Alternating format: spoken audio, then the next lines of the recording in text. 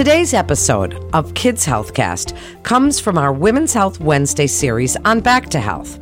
This conversation features Dr. George Silvestri, and we discuss what expectant parents can do to prevent birth defects.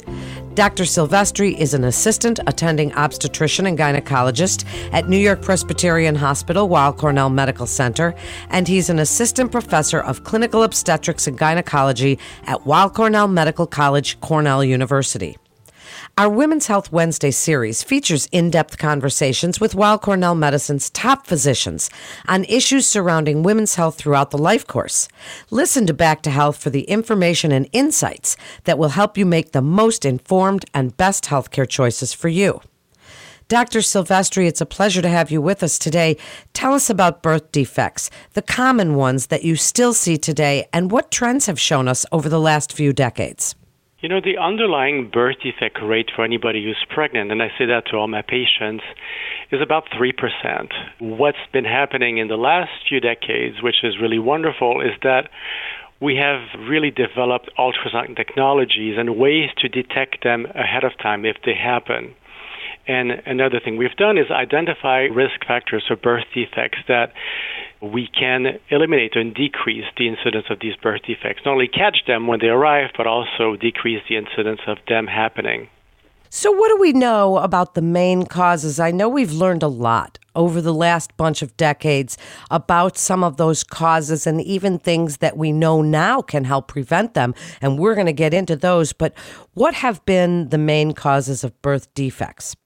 It's a combination of many factors related to underlying health, medication, environmental exposures, genetics, some that we don't fully understand yet.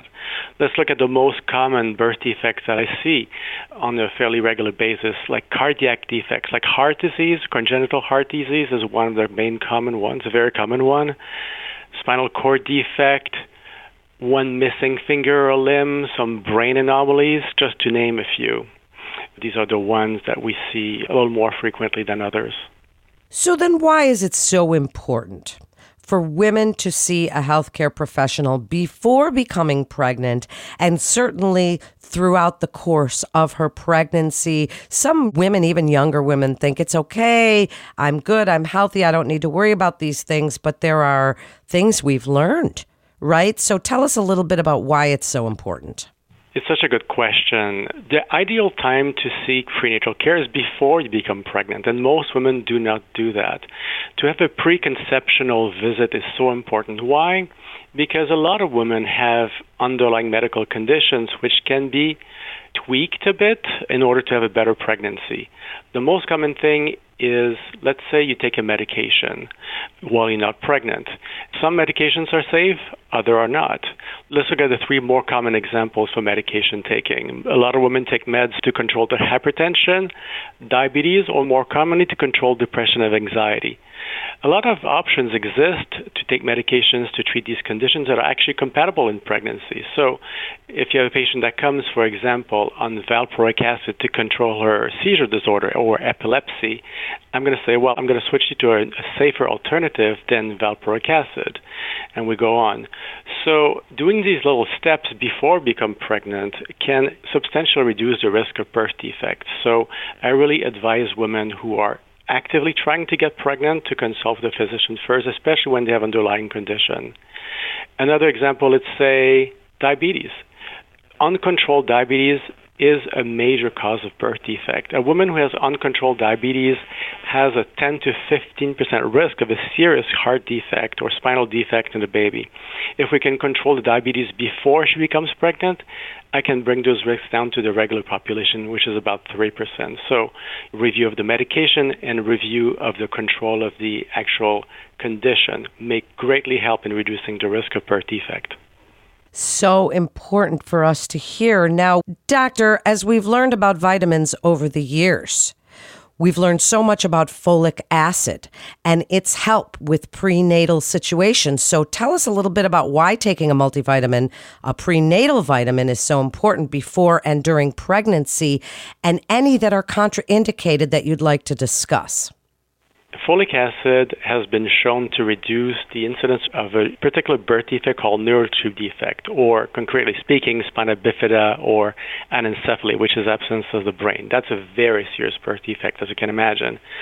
So, because we've noticed in the 80s and 90s that taking folic acid reduces the incidence of these birth defects, the United States has introduced fortification in the food that we eat, like flour and cereal, has introduced folic acid in those nutrients. So that, and in combination with us recommending taking folic acid before attempted pregnancy, ideally 3 to 4 months before becoming pregnant, can reduce the risk of neural tube defects.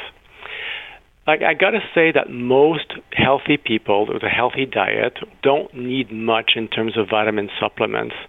And the vitamin industry is very unregulated. So you have to be careful about vitamins such as vitamin A. If you take it in excess, it can actually increase the risk of birth defects. So consult with your physician to buy vitamins. Take your folic acid. That's the best step to reduce your risk of neural tube defects specifically, and possibly heart defects as well. That's such great information. Many people might not have known about vitamin A, so thank you for that. What does a woman need to know about taking her medication? Suppose she does have diabetes, or she's on blood pressure medication, or any of those other things that might come along with it. What do you want her to know about the safety of taking those medications during pregnancy and discussing this with her physician?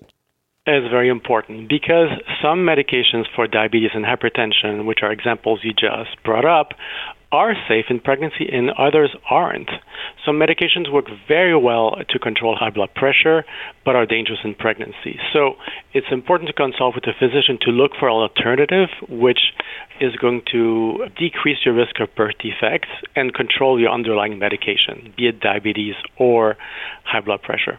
Now, as we're speaking about medications, we all know drinking during pregnancy is contraindicated. We are not supposed to do that.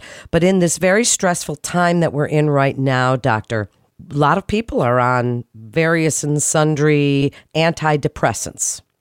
What about those kinds of things if someone is prone to depression? And we also hear about postpartum issues after pregnancy. So what about those kinds of medications like Lexapro or Xanax or any of those?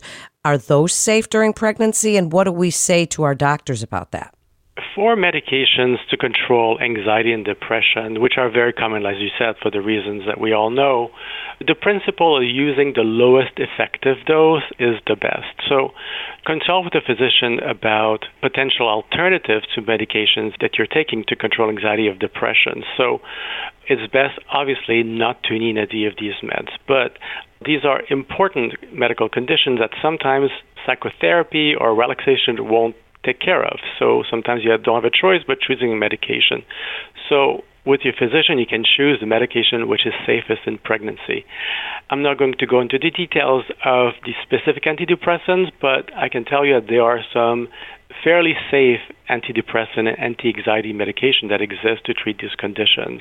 What about infections? Obviously, COVID looming around in the room here, but what precautions can a woman take? You mentioned environmental exposure at the beginning of the podcast. What precautions can women take to limit that exposure to agents that could cause birth defects or infections that could cause birth defects? Tell us a little bit about what some of those are, what we can do to hopefully prevent that. Many little steps that I'll go through. One of them is vaccination. So COVID vaccination has been in the news a lot lately, but let's not forget that rubella and chickenpox were and are common infections that can cause birth defects. So get your vaccination before you get pregnant. So rubella and chickenpox vaccine are available widely. And if you're not vaccinated and catch rubella, the chance of birth defects is significant. So know your status. Get your vaccines up to date. With respect to other infections, let's look at syphilis. Syphilis is a relatively common sexually transmitted infection in pregnancy and non-pregnancy that we screen for in early pregnancy specifically. So ideally screen for syphilis before pregnancy because syphilis can cause birth defect, 1, and 2, it's very easy to treat. So that's one other way. Another way is to wash your hands. if you work in areas like in the healthcare or the childcare, a daycare center, cytomegalovirus is common. Cytomegalovirus, or CMV, is one of the most common causes of congenital deafness. So the way to avoid it, unfortunately, there's no vaccine yet, but they're looking for one, is to wash your hands, and wash your hands. So knowing your status can help you to some extent before you try to get pregnant to see if you've been infected with CMV in the past. But if you're not, you're definitely at risk of getting primary CMV in early pregnancy, and that can be devastating. So wash your hands if you work in these settings and try to avoid getting it. Finally, if you talk about infections like Zika virus. We talked about Zika virus so much in the years past. Now it's been overwhelmingly more common to talk about COVID. But Zika is a serious infection that can cause really significant birth defects. So if you can avoid traveling in areas that have been infected with Zika in the past, or an area where Zika is endemic. That's true. We did discuss a lot of that a few years back. Certainly been overshadowed by COVID, but so important nonetheless. And before we get ready to wrap up here, what is the criteria, doctor, for testing for these defects? I mean, I had my first child at 36 and my second one at 38, so I had amnios for both. Tell us a little bit about the criteria for testing for these type of defects. When do you do it and with whom? At many stages in pregnancy, we have like the first two sonograms that you had, the one at the nuchal translucency, which is done at the end of the first trimester, and the one that you had around the time of the amnio, around 18 to 20 weeks, will screen for birth defects fairly effectively. So that's one of the ways, and we test everybody. Certainly women that are of, like you said, advanced maternal age, women that are exposed to medications, women that have taken toxic medication, drugs, alcohol, marijuana. We haven't talked about it too much, but should be screened specifically with an early anatomy sonogram at 18 to 20 weeks. Like I said, in early pregnancy, we screen for the presence or absence of infections like syphilis, sometimes toxoplasmosis. So if we have it in early pregnancy, sometimes treating those infections in early pregnancy can reduce the risk of birth defects. Wow, what an informative episode this is, and you're such a great educator, and I can hear the passion in your voice. I just imagine you're a wonderful doctor for your patients as we wrap up.